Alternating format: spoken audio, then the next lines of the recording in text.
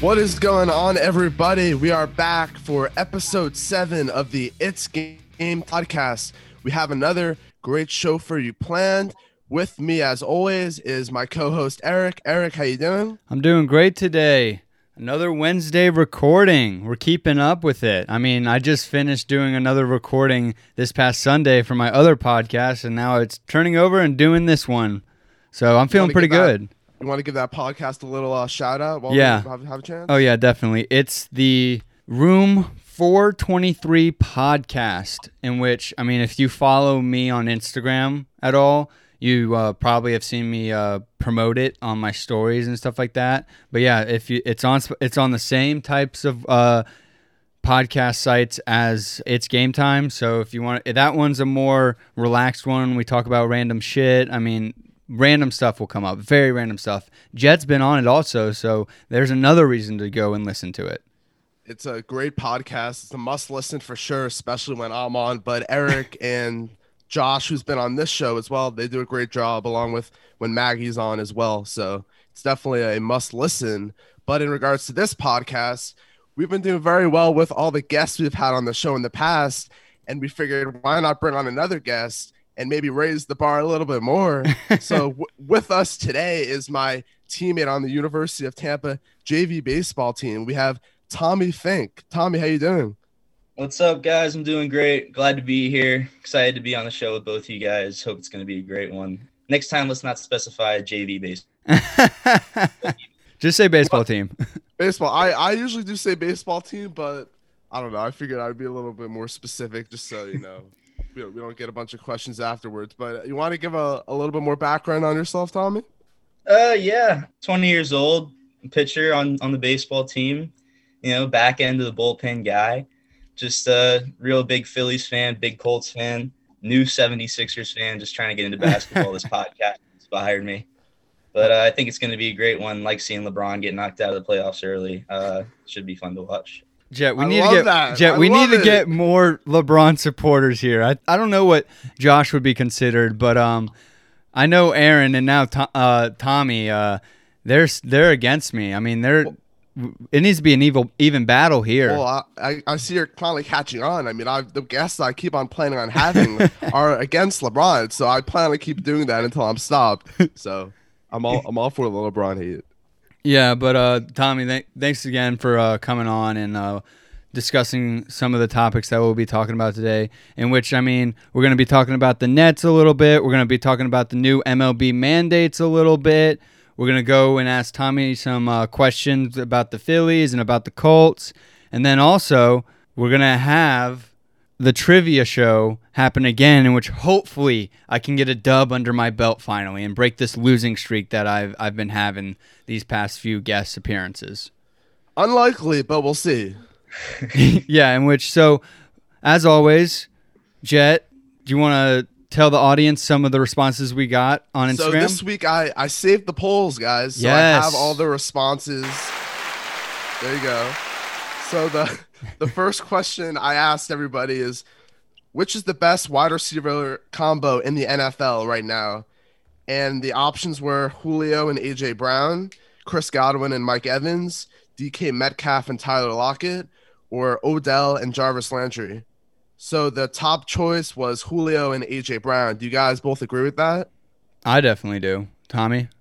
I'd agree with that. I don't even think Odell and Landry should have been a response possible for that one, but I guess. Did you? I'm sorry, I'm blanking right now. Did you say was Thielen and Jefferson on there?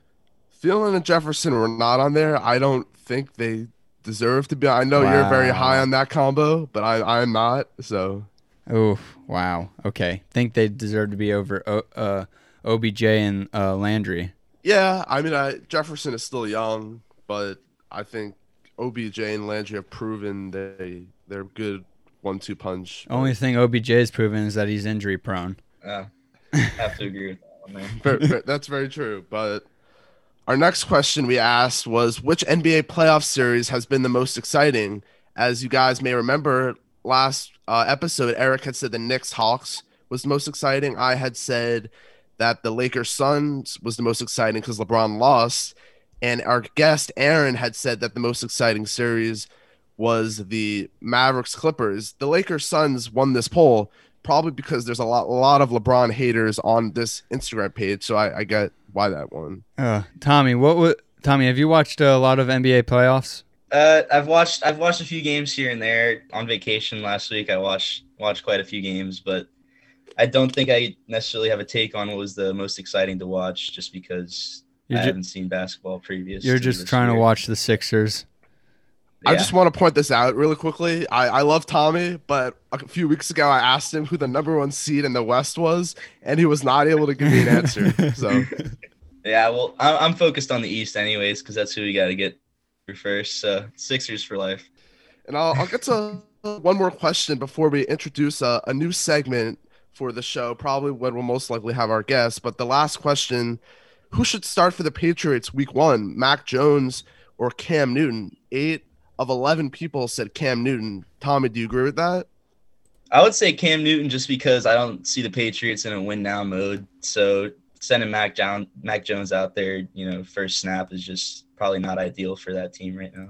Yeah, I have to completely agree with that. I definitely think Cam Newton should start off the season, and if he's successful, keep with him. If he struggles by like Thanksgiving break, put Mac Jones in there and see what you have with him. I don't know if you guys saw this, but there was a clip that was circulating around social media of Cam Newton and Mac Jones throwing in mini camp, and it looked like every pass that Cam Newton attempted was nowhere near his receiver. And while Mac Jones completed most of the passes that he threw to his receivers, his mechanics looked awful. Oh, gosh.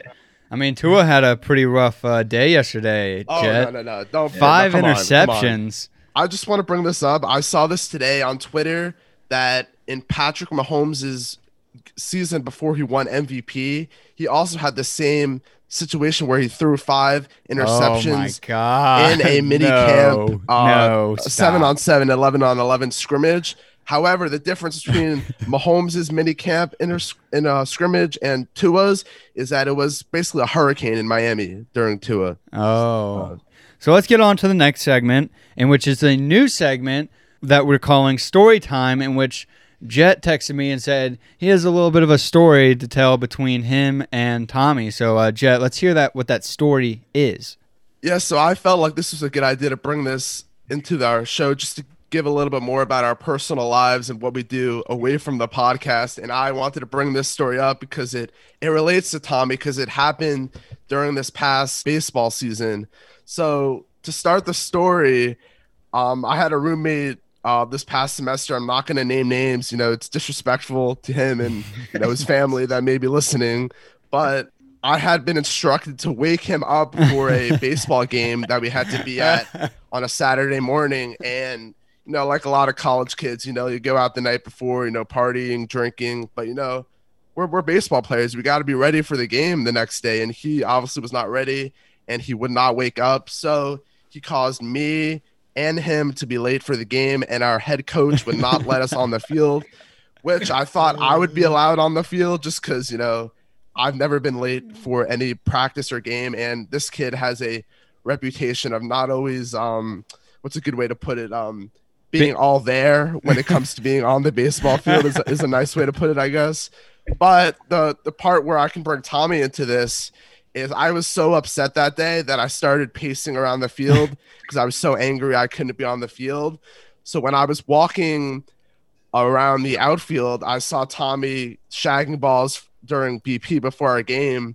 And I looked over at Tommy, and then all of a sudden I see him just like wave to me. And then I totally looked away right away. What was your angle of that, Tommy? Yeah, from my point of view, just painting the picture here, I was on the field on time where I was supposed to be. Cleats on in my youth. Yeah. And so I'm shagging balls, and I see Jet just walking in a parking lot, looking through the windscreen, and I'm like, what is this guy doing? He needs some friends. So I gave him a nice 5-finger wave, and he proceeded to turn around and speed walk away like he didn't even see the wave. So I wasn't too sure what I was thinking at that moment, but it proceeded to be a good day for Tampa. Maybe not for Jet and his roommate, but we had a good day winning two out of two games. So Well, I will point out that I did stay for, it was a double header, and I did stay for both games. I was sitting behind the turtle right outside the stadium. I didn't have to do that, but I felt that I needed to be there in some fashion, even though I wasn't on the field. But to this day, I have still not heard the end of it from Tommy, and I probably will never hear the end of it because it has broken my perfect attendance record for games and practices. So. Well, to give Jet a pat on the back here as one of the best teammates, going off what he just said of sitting out there watching the games, being supportive. One of our weekend games, I was on the travel list, and Jet just happened to not be on the travel list that day. And I set my alarm 2 hours before we were supposed to leave for the bus. I wake up and immediately fall back asleep. And I wake up 30 minutes after the bus coaches or a text from all my coaches and teammates, and I just called Jet and like, yo, can you take me to this game? I'm late. I really messed up. It's like an hour away, and without hesitation, Jet says yes. He takes me to the game. So that's definitely just a little look into how Jet is as a person. A great guy. I appreciate it, Tommy. I would do that again if I had to, and I know you would do the same for me. So absolutely, that's a little bit about our life on the baseball field, and hopefully it will bring more stories. Eric and I will have more stories to share as we get more guests on and share more about our personal lives. That was a great story. I mean, I've heard that story, yeah, and it makes me laugh every single time, just because of the circumstance and how you kind of got fucked over by no cause of your own. Yeah, exactly. I mean, hopefully my unnamed ex-roommate is not listening. Well, I don't care if he's listening because he knows he's in the wrong, but anyways, that's besides the point. But that was a great story. Great way to start off this new segment, in which now we're going to go back to a regular segment in which it is the question of the day. And today's question is, will the Nets advance even with James Harden still kind of injured and Kyrie out for probably the rest of this series? Do you think, Jet and Tommy, that the Nets will advance past the Bucks to make it to the Eastern Conference Finals? Yeah, so I'll start us off here. I watched the game last night, and I was texting with Eric back and forth about what's going on in the game, and at one point I did turn off the game after the Bucks had a pretty decent lead. I think it was towards the end of the second quarter for halftime. And then as soon as I sent that text, the Nets totally reversed course during that game, and KD came to life. And, it was upsetting because, I had this whole argument planned of why I think the Nets are not going to advance. And I still believe that the Bucks are going to advance. I will say a while ago that the Bucks were my bold prediction to make it to the finals. And I'm still holding by that. I just wasn't able to pick them because they were going against the Heat in the first round. But anyways, so James Harden, like you said, will never be back at full strength. No Kyrie, obviously. They have no pure ball handler besides Kyrie. What? I no, like point guard ball handler. I know KD is a point guard, man. We play a positionless game of basketball today. KD's a point guard. He's a 7-foot point guard.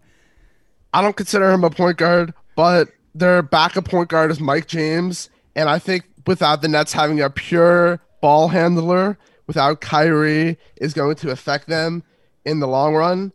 Giannis needs to guard Kevin Durant. I don't know why he didn't towards the end of that game. He can't. I don't know what he's afraid of. Because he can't. He definitely could. No one can guard KD. No, he dropped 49 last night. Because who was on him? Like Chris Middleton? Doesn't matter. Like, I don't even know. Doesn't matter. They threw everything at him. All they had to do last night was stop Kevin Durant, and they could not do that. James Harden was awful. He was playing essentially with one leg, and they still couldn't win against the Nets with just KD. He played every single minute. You couldn't stop him in the last five. It's like a 9,000 calorie burn to play an entire NBA game, and you couldn't stop them in the last 5 minutes. They're not gonna beat the Nets. They're absolutely not. That right there, that was the biggest game of the series right there, because we're recording this on Wednesday. They play on Thursday, so it may be over before anyone even listens to this, and I'm guessing it's gonna be over before anybody listens to this. Before I expand on my argument, Tommy, where do you side on this debate? I'm going to have to take Eric's side of this debate. last night I was at work when the game happened. I was kind of a box score watcher, but I did see that KD dropped just points, and I think I'm a firm believer that you definitely can have too many mouths to feed, and I think that players down for the Brooklyn Nets might honestly just be a good thing, a blessing in disguise for that team. One thing I will say is I think this might be an outlier game for Kevin Durant in the playoffs because he has had a history of playing with guys like Curry, Klay Thompson, Draymond Green, who have basically carried him towards a ring, as well as back when the Thunder played the Heat in the finals. The Thunder didn't win that series, but KD has never shown the ability to carry a team all by himself to the promised land. So while he very may well be able to do it, I still think the Bucks are going to figure out a way to stop KD, even though he looks unstoppable right now. No, because you know what? Harden is going to play. You know what? They can sit Harden for game 6 and rely on KD winning another game because of how demoralized the Bucks are now in game 6, and then rest him for game 6, and then they can bring him back for game 7, and Kyrie may be back for game 7 if needed, but I don't think it's going to be needed. And I think KD has a better supporting cast than Giannis does. I think he does. Here's the thing. All right, I'll go over the supporting cast.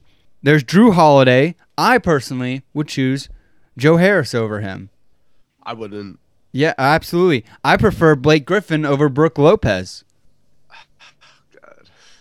Hey, I just know that if I needed Griffin to empty the tank in a game 7 and go like the old school Lob City version of himself. This is old man Blake Griffin. He has stuff in the tank. He has stuff in the tank left.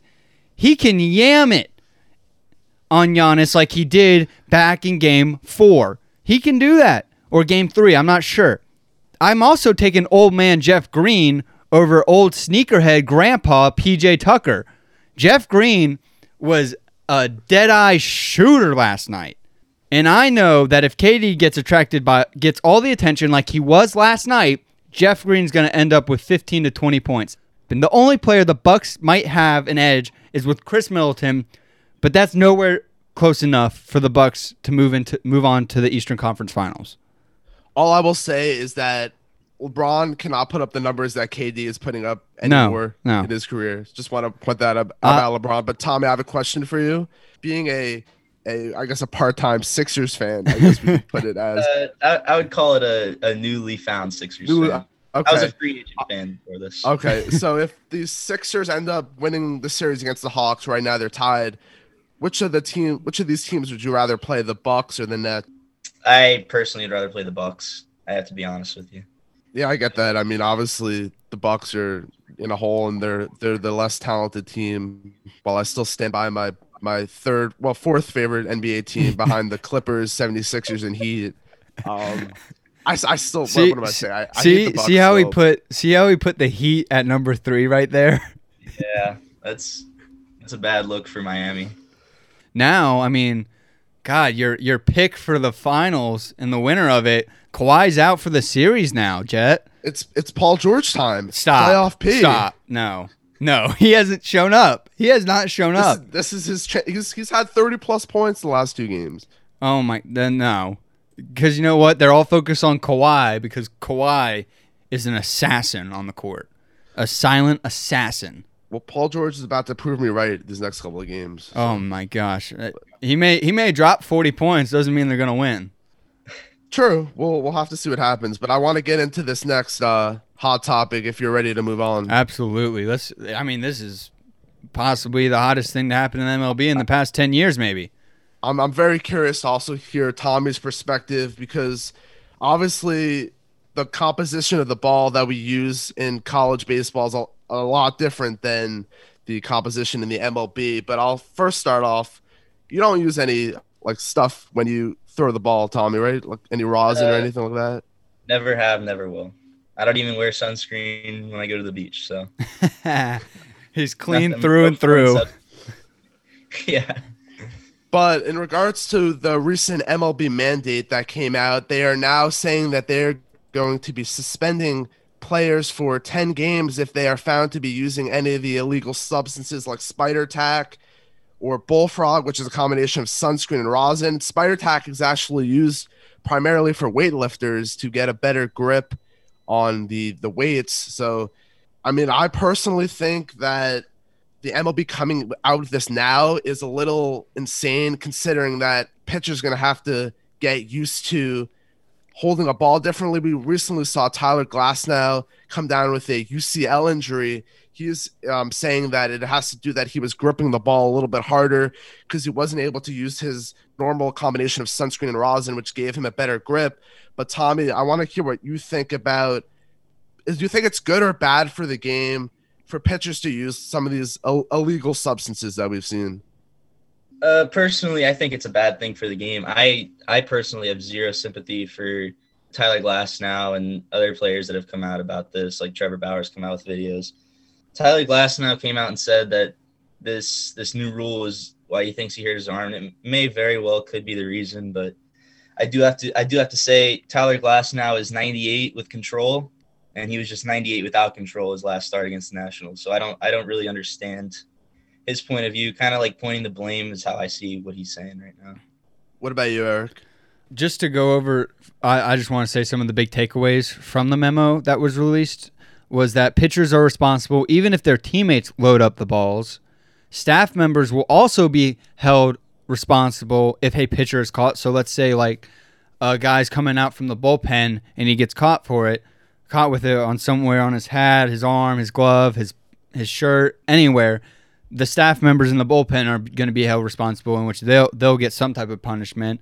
And then if caught, like you said, 10-game penalty, and the teams cannot replace the suspended players. So they would be playing with one less player on their roster. But the way I feel about it is that there should be some type of compromise that should be made between the players and owners, in which maybe the only thing that should be allowed is rosin and a pine tar rag on the mound, which that would, I think, prevent players from going even farther and using other substances, like you said, Spider Tack and sunscreen, since they're allowed to use pine tar. And if they then decide to go further and use those other grip agents, then they need to have an even harsher punishment. Give them some leeway and stuff like that, because it's been happening for the entire history of the MLB, so it's nothing new. I also don't like how they implemented this in the middle of the season. Like, that's not cool. Like, you do that in the offseason. It gives the pitchers actual time to adjust and change their gripping on the ball and stuff like that, since they don't have a gripping agent anymore. But even though the memo was sent out and they say they're going to start enforcing it, do you guys think that they will actually enforce it? I mean, I could see this as being a situation where they try to make an example out of somebody, where they take one of the more popular pitchers in the game, they punish him for it, and then that's it. They call it all off. They make the fans think everyone stops what they were doing with these illegal substances, and that'll be that for the game. That's my personal opinion. Well, something interesting that I've noticed, and I was looking at some of pitcher stats earlier, and like notable pitchers like Garrett Cole and Trevor Bauer's spin rates have gone down since the start of June, when they said they were planning on coming out with repercussions for using some of these illegal sticky substances.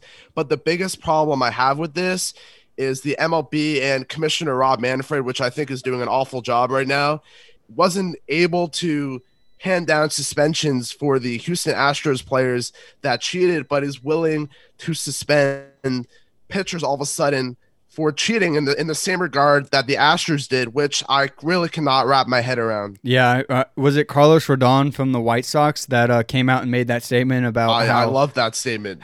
He said pretty much the same thing, is that how are you going to now just suspend pitchers in the middle of the year without forewarning and not giving us a whole offseason to adjust, but not willing to suspend any Astro players that cheated their way to a World Series win.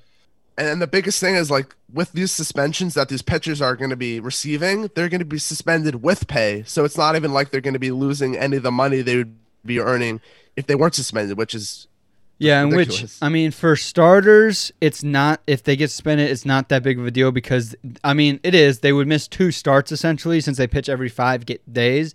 It's more of a toll on the bullpen arms that would come in and stuff like that. Tommy, I want to just hear a little bit about. I know obviously you're a pitcher. What do you think contributes to the most, like, for you to build your control when you're pitching on the mound? And what do you try and focus on to establish that control? For me, the more I focus on control, the more it goes out the window. So as soon as I start thinking about how I'm holding the baseball, that's as soon as I start hitting guys towards the head and shoulder area. And I got guys all over the bases, running bases on me because as soon as I get in my own head thinking about where my fingers are, where I'm pointing my glove or anything like that, that's as soon as I lose all of my control. Well, another thing also is, I don't know if you've ever had any issues with, I don't know if you're a big sweater or not or anything like that, but a lot of players have said, like, when they begin to sweat a little too much, then obviously the ball gets a little bit slippery. I don't know if that has to do with the composition of the ball, which is then affecting their grip. But have you, like, ever had an instance, even when it's just, it's just very hot out and you're sweating, and has it ever caused you to lose control of the baseball in any way? It absolutely has. But I mean, what you can do is you have the liberty. Any pitcher has the liberty to step off, throw the ball to the catcher, grab a new baseball, rub it down, wipe it off on their pants or their shirt or whatever they have to do. And sometimes what I'll do, I'll even just step off the mound, dry my hands in the grass or in the clay, and I'm good to go. I think that that as an excuse for using illegal substances in a game is not worthy of any excuse whatsoever. I don't know if you guys saw the video of Trevor Bauer, who just took only rosin, which is completely legal, and only his own sweat, and he's holding a baseball defying gravity. Yes. I mean, so pitchers can do whatever they want essentially anyways. It's just baseball is in a very tough, between a rock and a hard place right now with this rule, I feel like. Oh, definitely. That's a perfect way to say it. But let's go on and talk about a baseball team, a specific team in your Philadelphia Phillies, in which, I mean, my first question for you would have to be, what are your thoughts on the Phillies' performance so far, and where they're at in the standings in the NL East? What are your thoughts? I think that for a top either 5 or 6 payroll, they're wildly underperforming, just like they have been the past 3 or 4 years. Guys like Harper is underperforming. I mean, he had a good first year, and I'm impressed. Gene Segura has been playing very well, but he's on and off the IL. And Realmuto, we haven't been able to keep healthy at all since he's been with us. But as far as where we are right now in standings, I don't think anything matters in the NL East right now except first place, because I don't see any wild card teams coming out of the National League unless it's the West at this point. And to go off of where the team is currently, they currently have the 10th worst bullpen ERA, and it seems that over the past few years, the bullpen has continued to be an issue. Do you think this is something that needs to be addressed if they want to be able to compete for the top place in the division? I think it absolutely is something that needs to be addressed, and I think that the luxury tax that is so often talked about for Philadelphia Phillies fans just needs to be broken. We got to go over that. We got to pay for some players. We need some players on our team. I mean, last year we had the worst ERA for a team in the bullpen, I think, in history, or real close to it. So the only silver lining right now for the Phillies, we played well in June. We had a really easy 2-game sweep of the New York Yankees. That's all we got going for us right now. Yeah, I mean, if you don't think the Phillies are struggling, I mean, then the Yankees are absolutely struggling right now. I think that the Phillies and Yankees should possibly do the same thing, in which, at the moment, in which they got to stay at where they're at. Don't try and go out and trade for players yet. See where you're at near the trade deadline, because, I mean, we're both teams for the Phillies and the Yankees, but for the Phillies, they're playing around 500 ball at the moment, and they haven't really shown the ability to compete for a title, but they're also not in a rebuild mode, so I think that they should be trading for some lower-level players to make slight improvements of the team over for this year and for the following year, too, and get possibly some good young pitching depth that could be in the minors this year and come up next year. What are your thoughts on that? I would have to agree with you completely, and that's why I think that we're also the worst team in baseball as far as being set up for the future goes, because over the past 3 or 4 years, we've been no more than 2 games off of just 500 baseball every single year. So we're always that in-between team that doesn't know whether to buy or sell at the deadline, so we end up always making in-between moves, and we end up never making the playoffs and never getting the farm system going. So I think our stars are really need to step up, and that's why we're losing games right now. One thing I wanted to hit on was Zach Wheeler, who's having a remarkable season, a career year. He has a 2.229 ERA right now, his best season to date. What are your thoughts on his performance so far this season? It's actually awesome to watch him, especially being a pitcher myself. I love watching him. He goes out there and dominates just about every time out. And the day we're recording this Wednesday, he's playing against the Dodgers tonight. I think he'll have another identical, real good outing against a good hitting team. And I think this is kind of like a statement game for him that can be an opportunity to, solidify a spot on the All-Star roster, maybe even, be one of the best National League pitchers in the league. I do want to go back, though, to one of the first episodes I watched of It's Game Time podcast. A quote from Eric. He said that Zach Wheeler is just not the player he was at the Mets. And I've never even heard such a bad statement in my life as with the Mets. He had a ERA right around 4 his whole entire career, and now he's in the low 2s. I got a question. What is that? I mean, what is that talk on the I mean, I didn't do a lot of research into it, so I obviously he's definitely proven me wrong and stuff like that. I thought that since the Mets let him go, and since the Mets always seem to have a great starting pitching staff, there obviously might have been something, an issue with him, probably some type of mechanics or something like that. But he's blown the water of expectations from me and stuff like that. So I got to give it to him.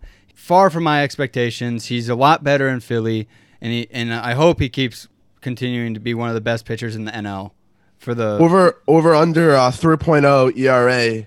By the end of the season. I'm taking the under 100%. What is he at right now? 2.29 right now. Oh, I'll take the under. I'll definitely take the under.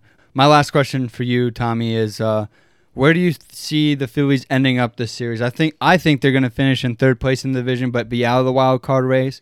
Over under 87 wins for the season.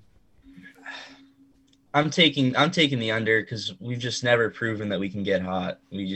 Ever since we've had this core team that we have right now, we've had for 3, almost 4 years, and they've just never proven that they can go on a nice 10 to 12 win streak. Like they just haven't proven that, so I'm taking the under, even though it pains me to say. My final question before we move on to the Colts is there one thing that you need to see from the Phillies in order for them to win the division? I need to see better coaching, and I need to see better management of the bullpen. Because I mean, we have guys in that bullpen that are great pitchers that are just being thrown to the wrong role. Like Hector Neris, he's got an ERA below 3, even though he continues to go out and blow saves. That's not his role clearly, and that should be known for the manager. He needs to know that this guy can come in the 7th inning and get you a nice scoreless inning. But when he comes into those huge pressure situations, he's not going to perform. Okay, so moving on to your Colts now. As a Colts fan, what are your thoughts on the Julio Jones trade? I think definitely it's worrisome, even though he's getting older and he's becoming a little bit more prone to injuries. I think it's worrisome just especially because we've had our biggest hole on our team last year, I'd say, was our secondary. And it was getting attacked. Like Rocky Sin was getting hit hard, I know, in the playoffs, especially against the Bills. He was giving up quite a few yards to receivers like Gabe Davis. Even though Josh Allen had a great game and was putting balls right on the money, I think that he could have been covered much better than he was and maybe had to force a throw, and it could have caused some bad passes instead of great ones. Yeah, I mean, I think the matchups between the Colts and the Titans are now going to be must-watch TV because of how good the Colts defense is and how good this Titans offense was last year and how much better they could be with Julio Jones. I think the struggle is that I think the Colts will try to initially stop the run against Henry, but then end up putting less focus on Julio and Brown. I think that the game plan for the Colts is going to be make Tannehill beat you, not Henry, not Julio, and not Brown. I mean, I think that's the clear path game plan that the Colts have to do when facing the Titans. I would absolutely agree with that. Going off of the receiver room, since obviously the Colts didn't acquire Julio Jones, I think we can all agree that T.Y. Hilton's probably the number one receiver on the team, and then behind him is a big question. Do you think Michael Pittman or Paris Campbell have the chance to emerge as the clear number two option in that offense, receiving wise? I think Pittman is going to emerge as the clear number two. He might even take number one this year. He's a big body receiver, and I know Carson Wentz likes big body receivers like Zach Ertz in the past. Michael Pittman, he kind of has a similar build to Julio, so I think he could possibly fill that role for us anyways. I knew we weren't going to go out for Julio just due to the nature of we never really go out for big players like that. But I think that Michael Pittman's definitely going to take the number two spot in this offense. And you mentioned Carson Wentz. What are your feelings about the Colts acquiring him in the trade? Carson Wentz is I really don't know with him. He's definitely proven himself, and he's definitely disproven himself all at the same time in his career. My bold take earlier on when the trade rumors were going around was if we couldn't get Stafford, I wanted to either draft a player or I wanted the Jets. Sam Darnold? Darnold. Yeah, I wanted Darnold over Wentz. Wow. But then I right now I'm just happy with Wentz, and I'm hoping that he can take us to a deep playoff run at least in his first year. With the roster that he has around the Colts, and if he plays like he did before he got injured and stuff like that and ended up getting a bad rap at Philly, in which I think he did, I think he can be a Pro Bowl level QB for them. And if he plays at a Pro Bowl, I definitely see the Colts winning the division and possibly winning a wild card game. Absolutely. I'll take it a step further. I think Carson Wentz is going to play pretty close to his MVP season. That's how good of a situation he's in with, Jonathan Taylor at running back, Hilton, Pittman, Campbell as receiving options. But I want to touch a little bit on Jonathan Taylor because I have discussed off camera and off recording what Tommy thinks about Jonathan Taylor. He thinks pretty highly of him. Tommy, want to tell everybody where you rank Jonathan Taylor among running backs in the NFL? Well, you can say what you want about McCaffrey being out last year, and same with Saquon. Either way, Jonathan Taylor, after being a platoon player for like the first 5, 6, 7 weeks of the season, ended up being the third leading rusher in the league, only behind Henry and Cook. I would have to say he'd be in the top 5, maybe top 3 category again as far as rushing goes in the league. Tommy, I completely will agree with you on that because I think that Wentz and Taylor are going to be the next great QB running back duo. I do. I absolutely do. I think it's going to become that duo is going to become extremely deadly, and that combo will end up having the most combined touchdowns between the two of them on the team, more than T.Y. Hilton, more than Michael Pittman. I think it's going to be him and Taylor. Hold on here, guys. Let me just say something here. These are the following running backs I rather have over Jonathan Taylor right now, okay? Oh my God. McCaffrey, Cook, Henry, Chubb, Kamara, Aaron Jones, Saquon Barkley, Zeke, and even Austin Eckler. That is clearly who I rather have over Jonathan Taylor right now. It's McCaffrey, Henry, Cook, Kamara, Chubb. If Saquon was healthy, I would put Saquon, but I mean, I'm a Giants fan, and I just don't know how he's going to come back. They may even take a while for him to come back. I don't think I would put Chubb. It's close between those two for me. What do you think, Tommy? I think that you named a whole lot of guys that are prone to injuries and a whole lot of guys that don't have as good of an O-line as the Colts do. Well, I mean, every running back is going to experience some sort of injury throughout it. Not saying that we want that to happen, but it's just the nature of the game and the nature of the position in the NFL. It absolutely is, but I just think Jonathan Taylor, he's younger and he didn't even get shaken up at all last season. So I think he's very well protected as far as the offensive scheme goes. And also, like, he doesn't see a lot of passes over the middle that he gets popped on. He's more of a downhill runner, and he's then go out for a 5-yard, get popped by some safety type of play. Tommy, my last question for you is, do you have any extremely early predictions for the Colts this coming season? If I had to take an early prediction for the Colts, I would just say that they're going to have another 12 win, 13 win season. Even with now that it's 17 games, I'd give them 13 wins. We did get hosed a little bit. Our added game was against the Bucks, so that's not going to be an extra easy win. But I think we'll win 12 to 13 games. Okay. I have a few rapid fire questions for you, Tommy, and then we'll get on to trivia. Shoot me. All right. Over or under 10 interceptions for Carson Wentz? I'm taking the over, honestly. Okay. Over or under 17 total touchdowns for Jonathan Taylor? Over. More likely to win a title first, the Phillies or the Colts? Absolutely the Colts. More likely to win an MVP the next 3 years, Carson Wentz or Bryce Harper? Ooh, Wow. that's I'm good. taking Harper. And final one, who do you think is a better coach, Joe Girardi or Frank Reich? Frank Reich by a million miles. I like to have Joe back for the Yankees, though. I'd rather have You can Joe have back. All right, Jet, we ready? It's trivia time. We're back for third edition of Trivia Time between Tommy and Eric. We have some Colts trivia. We threw in some Giants for, Eric's sake, some Yes. Phillies, some Yankees, some NFL stats.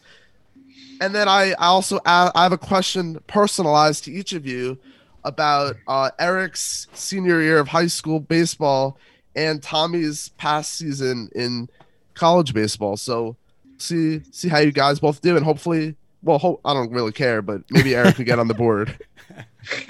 Hopefully so. Hopefully so.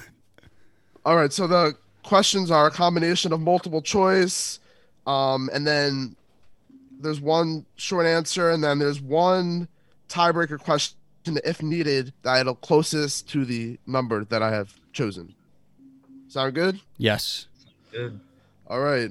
Question number 1. The Colts and Giants have met a total of 19 times. Who has the edge in that series? I'm going with the Colts. I was also going to take the Colts. All right. 1 point for both of you. For question 2, the Yankees defeated the Phillies in the 2009 World Series. Who led both teams in home runs throughout the series? Was it A, Alex Rodriguez and Ryan Howard, B, Mark Teixeira and Jason Worth, C, Hideki Matsui and Chase Utley, or D, Derek Jeter and Raul Ibanez? I'm going Alex Rodriguez and Ryan Howard. I'll take Teixeira and Worth. It's actually Hideki Matsui and Chase Utley. Oh, Hideki wow. Matsui had 3 and Chase Utley had 5. Oh, man. A-Rod had 1, Ryan Howard had 1, Teixeira had 1, and Jason Worth had 2. I knew Jeter was not. There's no chance Jeter was leading the team in home runs in that series. All right, so the score is 1-1. On to question number 3. There have been 2 NFL rookie running backs who have finished a season with at least 1,100 rush yards, at least 5 yards per carry, at least 10 rushing touchdowns, and at least 35 receptions. Jonathan Taylor is one of those running backs. Who is the other? Is it A, Saquon Barkley, B, Adrian Peterson, C, LaDainian Tomlinson, or D, Barry Sanders? Oh, those are so tough to choose from. Give me AP. Oh, damn. Just for the sake of making sure it stays even, I'm going to go AP. And I actually wanted to guess AP. The correct answer is actually Saquon Barkley. Wow, let's go, Saquon. Adrian Peterson, LaDainian Tomlinson, Barry Sanders have achieved that, but none of them have achieved them as a rookie like Oh, okay. Saquon and Jonathan Taylor both have. Still- Question number 4 with the score tied still 1-1. Which of these MLB players did not play for both the Yankees and Phillies? Is it A, Jay Happ, B, Raul Ibanez, C, David Robertson, or D, Jim Thome? I'm going J-Hap. Tell me. The correct answer is Jim Thome. He only played for the Phillies in 2012. Jay Happ played for the Yankees between 2018 and 2020. The Phillies between 2007 and 2010. Oh, a point for Thome. Gosh. Oh, my gosh. Let's go, baby. 2-1. So this question 5 has 2 parts. Part 1 will just be directed at Eric answering, and part 2 will be for Thome to answer. All right, Eric, what was Tommy's ERA combined in all inter-squads and in games this past season? Is it A, 2.75, B, 3.75, C, 1.75, or D, 4.75? I'm going 2.75. That is correct. Yes. Great job. Yes. For Eric. All right, Thome. What was Eric's batting average in his senior year of high school?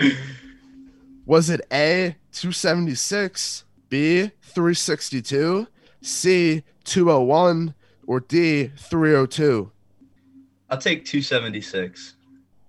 The actual answer is D, 302. We have a tie game, and the tiebreaker question is going to be in effect. Oh, this is where I lost last time. All right. So this might take some calculations, but when you have the answer, if you can both, just text me your answer as soon as I say the question. If you have any questions about any of the numbers, just let me know. How many combined home runs do the Yankees and Phillies have to date in this MLB season? This is closest to the number. If you need any, I'll give you this. The league average is 76. The Blue Jays have the most with 100, and the Pirates have the least with 47. Okay. I'm going to go. I sent it to you. I sent it to. Wow. Did we guess it the same again? Well, not only you guessed the same answer, it's actually the correct answer. 145 is the correct answer. The Yankees 80 home runs and the Phillies 65 home runs. Oh my gosh. Let's see. I gotta think of another question here. Okay. Oh, that's great. All right. Let's see if you can remember some of the choices that I've given you in the past few questions. Okay.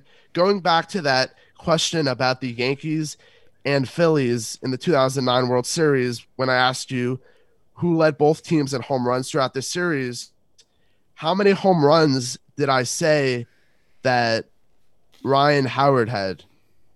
I know. One. That's correct. What about Raul Ibanez? 1. 2. The correct answer is 1. Let's Congratulations, go. Eric. You are officially on the board and have won your first It's Trivia Time competition. Congratulations. Wow. Thank you. I would like to thank my family, my friends, everyone that supported me through this difficult trial. But I finally made it. Finally got a dub.